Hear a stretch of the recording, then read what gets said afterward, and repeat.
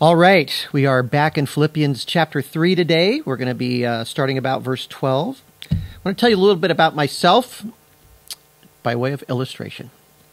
Hey, when I was in the 5th grade, my parents purchased an 8mm movie camera, to get home movies like Christmas and birthday and trips and stuff like that. But pretty soon, I took over the camera. It became mine. At least I thought it was mine. I started making movies, and that became my singular passion. It was the one thing I thought about, I planned for, I spent my newspaper route money on.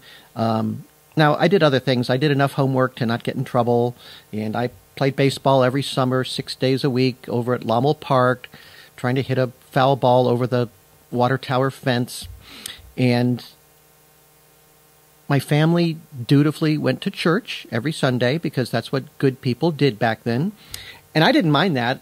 It was a little boring, but that giant stained glass window they had was really cool. And the organ music and that visual thing just kind of made goosebumps on my body. So that was all right. Nobody shared the gospel there at the church we went to, but I did learn Bible stories in Sunday school, so I knew something about the Bible. By the time I was in high school, though, I got a better camera, editing equipment. And did you know that little tiny 8mm film, you could put a little stripe on there and of sound, like magnetic tape? It has that kind of thing actually on the film. So I had sound movies. That was like a really big thing to me. So I got all my friends, a lot of theater kids and other people that would just had nothing else to do to act in these films that I made, like a musical comedy version of Macbeth that we made when I was in high school. My mom sewed costumes and my dad made props, so they weren't really surprised when I told them I wanted to go to film school. They knew it was the one thing I really wanted to do. Nothing else compared to that. In my mind, in my heart, that's all I wanted to do. My last film as a high school and senior, which never quite got finished, had religious themes coursing all through it, which showed that I did have some interest in transcendent realities or values. I decided to make a film on the Crusades. Try to imagine making a film on the Crusades on 8mm film in Indiana. I mean, it's kind of strange, but the screenplay I wrote was all about this disillusioned knight that is going to the Holy Land, and he discovers a Bible and he finds out that what he's doing wrong. So he goes back home with the Bible and tells everybody that the whole thing they're doing is wrong. It's not according to the Bible. And I really like that theme, but I wasn't even a Christian at the time. You know how people say, I'm spiritual but not religious? Well, I wasn't really very religious, and I wasn't awfully spiritual either. But I thought the Bible was a good book, and even though it was kind of mysterious to me. So I ended up in California, attending a small film and television school in Hollywood, right downtown center of Hollywood. And at the school was a group of Christian guys, most of whom went to this big, gigantic church in the valley. I mean, it was a really big church. They were from all over the place, and one very funny and very intelligent guy who was really trying to drag me there was from Singapore, so that was kind of interesting. So I went. I mean, why not go? It sounded interesting, and this guy up front at the church, he was like teaching the Bible, and I could understand it. It was amazing. He was teaching through Matthew's gospel. And at night, he was teaching through Daniel. And I was so fell in love with this ability to understand the Bible that he was giving me that I started going on night and Sunday morning, Sunday night, Wednesday night. I was just captivated. Like, the Bible makes sense. You can understand it. It's actually about something. It's got a story. So I went all the time. And it didn't take long. I confessed Jesus as my Lord and Savior, and I got baptized there. And the world changed. I mean, my world changed. This was something very new, and I thought at first I could serve Jesus and film, and maybe I could have. That would have been a perfectly honorable thing to do, but that desire, after all those years, completely changed. I had a new one thing that was most important in my life. And I wanted other people to experience what happened to me, so my one thing became to teach the Bible to the glory and the honor of Jesus, and faithfully to do that, and accurately. So I had to go home and tell my parents, that film thing you labored beside me, encouraged me in for all those years, I want to go to Bible college and seminary instead. That's what I told them. And That's the one thing I want to do. That's what I said. And they were a little skeptical. They thought, is this some kind of a, mood thing or just something temporary? And they very wisely, they said, well, why don't you finish your associate's degree? And then if this is still what you want to do, we'll support you. And I'm thinking, well, that's very fair. So here I am. That's what happened. It was actually very easy for me to lay down one thing, the one thing that was once everything for me, and pick up something else that was of far more value. God has a way of helping us do that. So today's text in Philippians is about one thing that the Apostle Paul does. You can test your spiritual temperature by listening to him and seeing if you're doing the same one thing that he does. So we're not talking about Jesus as his one thing. I mean, Jesus is his heart, he's his joy, he's his life, he's everything. He is the one thing Paul worships and lives for. But this morning we're talking about how he does that one thing by a very practical one thing that he does to follow Christ faithfully. So this is how he follows Christ. It's very practical, and it should help you walk your walk with Christ in whatever field you work in and however you decide to use your time. So, when somebody like Paul, the Apostle Paul, tells you that this one thing he makes sure he does, I think we should pay attention to that. So this is the secret to his Christian walk. So last time we looked at Philippians 3, 1 through 11, and there we saw how Paul easily gave up and discounted his religious past, what he calls confidence in the flesh. He put that all aside easily to have Christ. Christ was so much better. The infinite worth of knowing Christ, Jesus, made all that religion not only easy to give up, but he also let everything go if he had to serve Christ. His wealth, he lost it. His standing among the respected men of his people, he lost that. His physical health, through all the arduous travel and persecution, sometimes his freedom was taken away. He was willing to let all of that go as long as he had Jesus and could serve him. Look back at verse 8 of chapter 3. He says, "More than that, I count all things to be loss in view of the surpassing value of knowing Christ Jesus my Lord, for whom I have suffered the loss of all things, and count them but rubbish, so that I may gain Christ, and may be found in him, not having a righteousness of my own derived from the law, but that which is through faith in Christ, the righteousness which comes from God on the basis of faith, that I may know him and the power of his resurrection and the fellowship of his sufferings, being conformed to his death, in order that I may attain to the resurrection from the dead."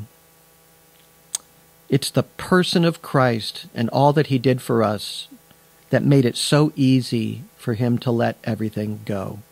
To have a relationship with Jesus is to have one's perspective on the world literally turned upside down. Actually, a better way to say it might be turned right side up, since before you know Jesus, it's upside down. The world is upside down. So in verse 11, Paul speaks of attaining to the resurrection of the dead, that is, his salvation complete, the soul cleansed of all sin, and the body glorified. He was looking forward to that. And he knows it's true. Glory awaits. And seeing Christ face to face is Paul's ultimate future. He's sure of that. It's a promise that we have as believers. So now we want to look more closely at what follows this discussion of the resurrection. We're going to pick up the glory of the resurrection again on another Sunday in verse 21 of this chapter. But in between verse 11 and verse 21, we have this very profound discussion of how that coming glory and perfection shaped how Paul lived his life. So 2 times he's going to say, brethren, and that kind of introduces a little paragraph. So verse 13, he says brothers, and then in verse 17, it starts brothers, same thing, brethren. And he gives us 2 exhortations about himself, and we are to follow his example. So the first brethren in verse 13 we're going to look at. But first I want to look at verse 12 because that sort of introduces the topic of those two paragraphs that start with brethren. So verse 12 is really important because we always need to remember that apostles were men like us.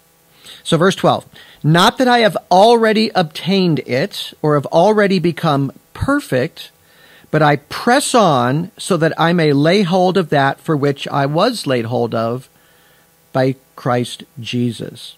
So notice Paul's humility here. He doesn't need to impress anybody. He's not concerned that people think he's made it, that he's achieved some kind of perfection or anything like that. He's still a work in progress. We all are, aren't we? At least I hope progress is true of all of us.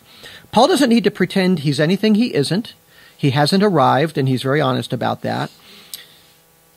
Did you know there's actually certain Christian denominations that teach that we can become sinless and perfect in this life? If you ever run into one of those, run away quickly. You will end up rationalizing all kinds of sin to put on this sort of show that you're doing better than you really are. You never want to do that. Paul wasn't like that. He was open about his weaknesses and his failures. Paul himself declares, I have not yet become perfect. I am incomplete. I'm a man in process. So he said in verse 11 that he gave up his past, which was his whole life, to have Christ and to know Christ. Verse 10, he said that I may know him in the power of his resurrection and the fellowship of his sufferings, being conformed to his death. And last time we said that is the power of Christ now, that resurrection power, to move us toward holiness, to kill sin in us, to live in the newness of life that he brings to us. That happened to Paul, but it is not, even in his mature years, a finished work at all. He still had to battle sin. The battle's not over. It's not over for any of us until we see Jesus face to face. So what do you do then? If you still got this lingering battle with sin going on that is constantly there, do you give up? Do you give in? Do you toss in the towel? Do you embrace the corruption within and just say, well, that's just there. I'm just going to have to work with it and let it be there? No. Verse 12, Paul says, I press on. I press on. You don't stop fighting because you lose sometimes. This is especially true when you know that God himself is with you in the fight. You're not alone in your fight against the flesh and against your own sin. Why does he press on? Why press on? It's because his life has a purpose. That's the center of where we're going today. Jesus got hold of Paul in a very dramatic way. The story is actually told in Acts chapter 9, but several times in the book of Acts, Paul tells the whole story over again. That's how important it is, Paul's conversion and what happened to him. It's very important. The book of Acts is only 28 chapters, but several times that story of Paul's conversion appears in that overall brief, book in that sense. So here's a small part of what Paul said happened to him to Herod Agrippa, the king, in Acts chapter 26, starting at verse 13. So we're in Acts 26, verse 13. So Paul's giving his testimony. And he says, verse 13, At midday, O king, I saw on the way a light from heaven, brighter than the sun, shining all around me and those who were journeying with me. And when we had all fallen to the ground, I heard a voice saying to me in the Hebrew dialect, Saul, Saul, why are you persecuting me? It is hard for you to kick against the goads. And I said, Who are you, Lord? And the Lord said, I am Jesus, whom you are persecuting. But get up and stand on your feet. For this purpose I have appeared to you, to appoint you a minister and a witness, not only to the things which you have seen, but also to the things in which I will appear to you, rescuing you from the Jewish people and from the Gentiles to whom I am sending you, to open their eyes so that they might turn from darkness to light and from the dominion of Satan to God, that they may receive forgiveness of sins and an inheritance among those who have been sanctified by faith in me. There's Jesus talking about faith as the means to salvation. That is why Jesus laid hold of Paul, to bear witness for him, to serve him. So if you're a Christian, he has laid a hold of you too, and for the same reason, to serve him. And to become like him, to grow into the man or woman that God always meant for you to be, holy and wise and good. Jesus saved us for that purpose. He laid hold of us for this purpose, that we must lay, and we have to lay hold of that purpose for which he lay hold of us. So he called us to be his and gave us this purpose, and we need to grasp onto that purpose and live it out in our lives. How do we do that? Paul says we press on, we push ahead. We are not to be content with falling short. We press on. Somebody said that satisfaction is the grave of progress. It's like if you get to the point where, hey, I'm good, everything's all right, well, you're not going to progress anymore. You've got to be honest about what needs to still happen, the direction you need to still go, the work you still need to do. Don't get satisfied. Press on. Progress. To progress takes intentionality from us and commitment. As with all worthy endeavors, what worthy thing doesn't require commitment and work? We are in a battle with our flesh, and battles are won by pressing on. All great generals in history, they have one thing in common. They knew when to press on. They can kind of read a battlefield and they say, this is the moment, attack.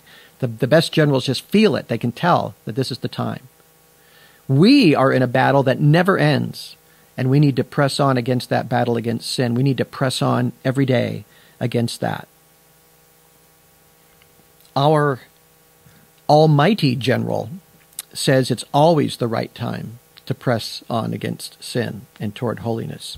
Now, in the next section, starting at verse 13, Paul applies this idea of press on to the Philippians and obviously to us by extension. Verses 13 through 16 then marks the first brethren section, and that's what we're going to focus on the rest of our time today. So verse 13, he says, "Brethren, I do not regard myself as having laid hold of it yet, but one thing I do, forgetting what lies behind and reaching forward to what lies ahead." Let's stop right there. Here's the principle. It's a principle for the Christian life. It's applicable to every single Christian. This is the how of growing in Christian maturity. It's critical to the Christian life. It's Paul's one thing. The one thing he made a point to never leave off doing in his life. The one thing that keeps him moving toward the goal of Christ-likeness, of perfection, if you will. That's his goal. That should be our goal. And we're not going to make it, but we can get better and better and closer in our Christian life as we mature. And so his goal is this. And this is how he does it. Forgetting what lies behind and reaching forward to what lies ahead. Are you doing that? Are you forgetting what lies behind and reaching forward to what's ahead? Let's talk about the forgetting idea first. Now, with Paul and with many of us, what we are supposed to forget here, I think, is both positive things and negative things. Some of us lean one way and some of us lean the other way. Some of us probably do both. There are both good things to forget and bad things to forget. Achievements to forget and sins to forget. He doesn't mean literally forget either. I mean, there are reasons actually to remember your past achievements and your sins. Matthew Henry says it really well. He said very wisely, there is a sinful forgetting of past sins and past mercies, which ought to be remembered for the exercise of constant repentance and thankfulness to God. But Paul forgot the things which were behind so as not to be content with present measures of grace. He was still for having more and more. Do you understand what he's saying there? He's saying you should remember past victories because that encourages you and it makes you thankful to God because he's the one working it in you. And you should remember past sins just as a warning about present sins. So that's the idea that Paul is conveying about forgetting. So forgetting here is not about being unaware of the past. It's not being chained to the past. That's the idea. It's not dwelling on the past. but instead turning the focus of our heart and our mind forward. The past can't be changed, but the future, who you are in the future, is to be embraced in Christ as an opportunity to glorify Him. And if you look back too much, you've got your focus on the wrong place. So Paul says, forgetting what lies behind, I press on. I look forward. I'm reaching forward. Don't focus on the past, good or bad. The positive side of memories would be, don't be content with where you are. People, you ever heard the expression, don't rest on your laurels? Laurels are like praise, right? What things you were praised about. Don't look back and say, ever, well, I've done my part. I don't need to serve God anymore. I've got such a great past. You may have prayed for somebody that really needed it. That is great. Your prayer life is not over. You shared the gospel. Excellent. Be ready to share it again. You were kind to your wife when you wanted to blow up at her. Praiseworthy indeed. Such self-control. How about next time? You took a short-term mission trip. That is awesome. How else does supporting missions come into focus in your life for the future? Doesn't have to be going on a trip necessarily, but how are you encouraging missions and supporting it? Paul could have rested on his laurels. I mean, he was a Superman church planter, right? Asia Minor, then to Macedonia and Greece. He's planting churches all over the place. Apostle, prophet, theologian. He could have thought, man, I wrote the book of Romans. They'll be studying that for millennia. That is something. That's an achievement. The writer of Scripture, the sufferer for Jesus. And he did suffer for Jesus. In fact, he describes the loss side of his life pretty effectively in 2 Corinthians chapter 11, verse 24. He says, 5 times I received from the Jews 39 lashes. 3 times I was beaten with rods. Once I was stoned. 3 times I was shipwrecked. A night and a day I have spent in the deep. I have been on frequent journeys and dangers from rivers, dangers from robbers, dangers from my countrymen, dangers from the Gentiles, dangers in the city, dangers in the wilderness, dangers on the sea, dangers among false brethren. I have been in labor and hardship through many sleepless nights, in hunger and thirst, often without food, and cold and exposure. Apart from such external things, there's the daily pressure on me of concern for all the churches. I mean, he did much. He suffered much for Christ. The temptation would be, I've done enough. I've done enough for Jesus. I'm going to take some me time now. You know, that's really not why Jesus laid hold of us, to take me time. That's not the purpose that we're here. Now, there's nothing wrong with taking a break. Even Jesus took his disciples away from the crowds for a while to take a little vacations and stuff to rest. You have to do that kind of a thing. But it doesn't mean you give up and just stop and say, I've done enough. I don't have to do anything for the Lord anymore. And it doesn't mean you have to do the same thing you were doing either. There are many ways to serve the Lord. I'm sure when I'm so old that I'll have to retire because people won't listen to me anymore. But I hope it never occurs to me that I won't serve Jesus in some way, that I won't find some means of glorifying him with my life, that I won't press on towards something. If I just sit there and just be me, I'm not fulfilling my purpose. God gave me more time. I'm going to use it for him. That would be a bad end if I gave up serving him in some way. We were laid hold of by him for a purpose, and we should always have that purpose until we see him face to face and hear the well done. Well, now let's think about the other side of forgetting, the negative side. And this is probably more common with people, in my experience. It's a bigger problem for most people, I should say. It's not coasting after success, but paralysis because of past sins. That is so wrong, and it's a tragedy. It really is. I can't serve Jesus, my King and Savior, because I was quite a bad person in my pre-Christian life, or even somewhere where I blew it as a Christian. I cannot shake the memories of what I have done. That is another thing to be forgotten, to be left behind, and you're not thinking about it anymore. You're reaching forward. You're going forward for Christ. You're pressing on. You have to press on. So, and here's where Paul can help you by his life. What do you think went through his mind? His dreams at night. He was a killer of Christians. Let me go back to that testimony he was giving to Herod Agrippa I read a little bit ago. I didn't give you the first part of that when he talked about that. Let me read that for you. This is Acts 26 again. Earlier I kind of read from the middle of his testimony. This is how he actually started it. This is in Acts 26:9. So then I thought to myself that I had to do many things hostile to the name of Jesus of Nazareth.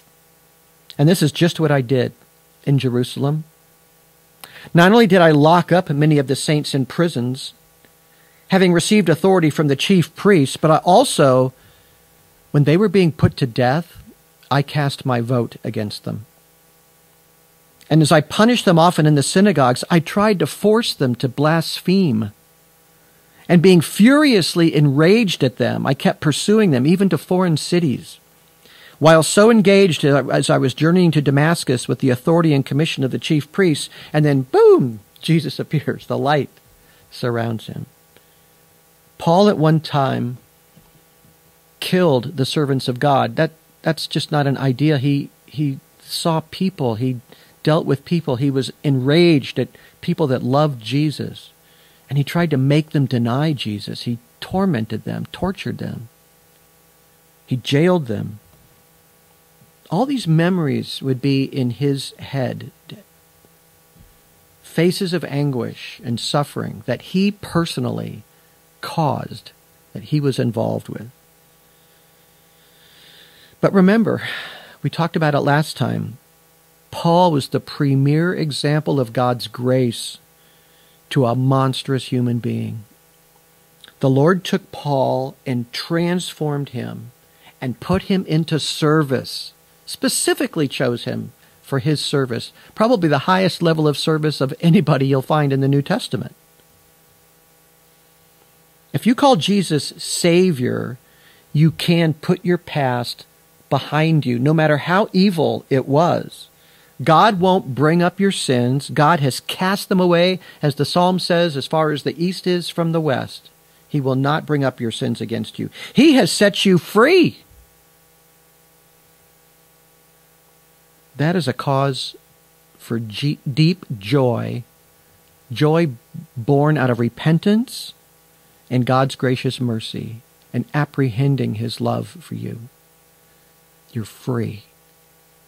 Some people are so weighed down with their past, they don't lay hold of the reason that Christ laid hold of them. He saved them to serve him. He saved you to serve you. Satan is the accuser of the brethren, not Jesus. You are pardoned by him. You are freed by him. So walk out of the prison of guilt and feel the sunshine on your face. You ever hear the testimony of somebody that came out of many years in prison, just feeling the wind on their hair and the sunshine on their face, and how glorious a feeling that is? That's what it should be like for you coming away from your past and being forgiven by Jesus. There's no condemnation in Christ Jesus. You are free to live for him.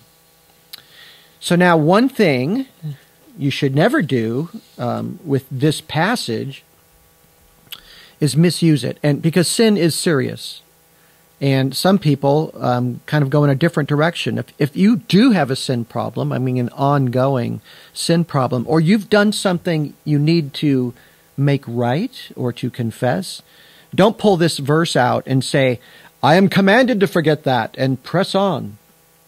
That would be misusing it, wouldn't it? You are hindering me by reminding me of my sins. Don't minimize sin. God's mercy doesn't minimize sin, it pardons it. Those are two very different things. And if somebody brings up something truly in your past and you've done all you can to make it right, then you can humbly ask that person to put that in the past where it belongs. And that's okay to do that. You should leave it there too and press on. But if it's a current problem or things have been left undone that maybe you need to do, confess those sins, apologize, make things right, Heartfelt repentance then is in order for that. And that helps you actually when you truly repent of those things and have made amends as best as you can. Then you're free to really put it behind you and not think about it anymore, and not let it interfere with anything anymore. So you don't want to grab onto this text and misuse it and say, when you haven't taken care of everything in your past, to just say, I don't need to. Don't bother me about that. Be humble. Be humbled by your sin. Never minimize your own sin, but once dealt with, then leave it behind and press forward. Press forward. We all have things we're deeply ashamed of, and we can let it humble us, but we should never let it keep us from joyfully serving Jesus. Press on. Press on. Verse 14. I press on toward the goal for the prize of the upward call of God in Christ Jesus. That's almost poetry right there. Paul's kind of using the language of sports, like running races. You know, the successful runner focuses on the goal. He's not looking around. If you look around, you lose. So he's using that kind of imagery there. Everything, focus-wise, is forward here. He's not going to be distracted, and so we should not turn back either to successes or failures on our part. It takes our eyes off the prize, and the prize is the goal. So we're striving for perfection, to be complete in Christ. That's the direction we're going. We know we can't have it here, but we can win victories here. And the prize will be great appreciation from our King on that day we see him face to face. He will look at our running that race, our pursuing, our moving forward and toward his upward call, and he'll bless us for that. He'll thank us for that. He'll honor us for that. So by pressing toward the goal, we are growing, spiritually growing in love, in humility, in purity, in wisdom, in self-control, in kindness, in faith, all the Christian virtues. You could just run through the whole list there. That's the upward call, all of those wonderful things. Away from self, toward this goal of Christ-likeness, to serve selflessly our most holy and gracious King. Okay, let's look at verse 15 and 16. Let's kind of wrap this up here. They're pretty interesting. He seems to be addressing people who might be a little skeptical of Paul's counsel here. Perhaps there are those who think well of their achievements, and maybe there are those that think they really need to be stuck on their sins. But verse 15, he says, "Let us therefore, as many as are perfect, have this attitude, and if in anything you have a different attitude, God will reveal that to you also." Now, I've got to talk for a second about the word perfect here, because most people get stuck right there. And they go, he just said he's not perfect. And now he's talking to people who are perfect. He said in verse 12 he's not perfect. So who are these perfect people he's writing to? Well, perfect here really isn't the best translation of this verse, not the way we use the word perfect.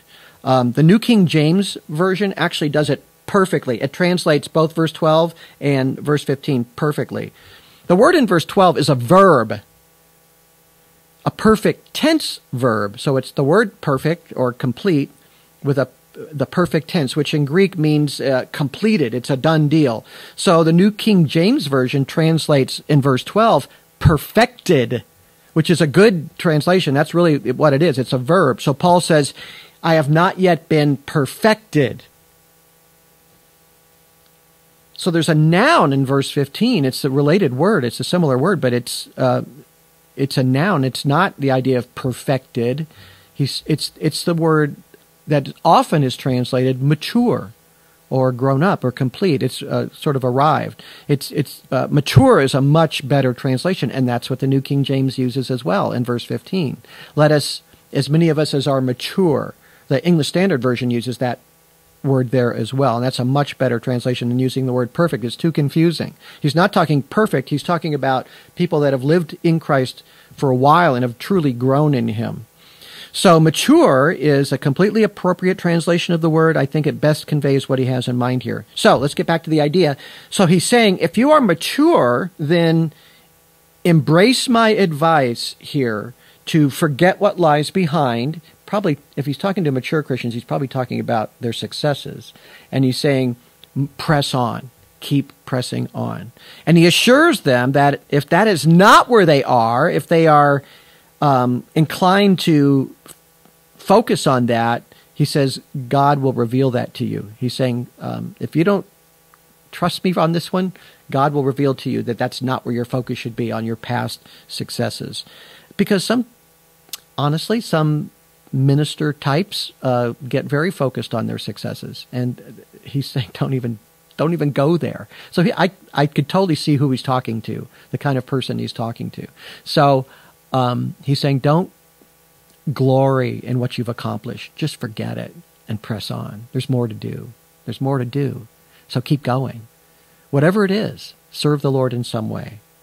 So that is a comfort. You may safely ask God, and what Paul's encouraging them to do here, to expose, to reveal to you ways that you are letting the past, good or bad, distract you from pressing on to the upward call of Christ Jesus. The Spirit of God is with you to aid you in that whole process. So do it. So Paul's talking to these people he's acknowledging are mature, and he's saying, if you don't understand what I'm saying here, you will. God's going to show it to you. So you just be aware and you follow this idea there. So finally we come to verse 16. He says, however, let us keep living by that same standard to which we have attained. He's actually worried about people sliding back if they're not moving forward. So it's like you're climbing a hill, so you're not just standing on even ground when you're pressing on in the Christian life. And if you stop, the weight is downward, not forward. You've got to keep working forward there. So don't lose what you have achieved, he's saying. Don't go back to the world or back to old habits. And in the next section, he's actually going to talk about people that seem to have done that. So, my brothers and sisters, forget what lies behind and press on. That's the one thing you must do. Press on.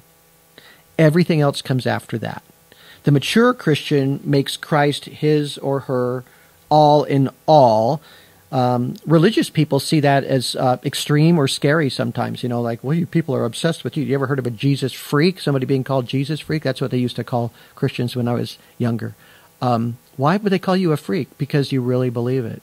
And you're really pressing on. You're really following him. You love him. He's not just the religious part of your life. Most religious people compartmentalize God. They just keep God in this place in their heart or their mind where he doesn't really interfere with anything else.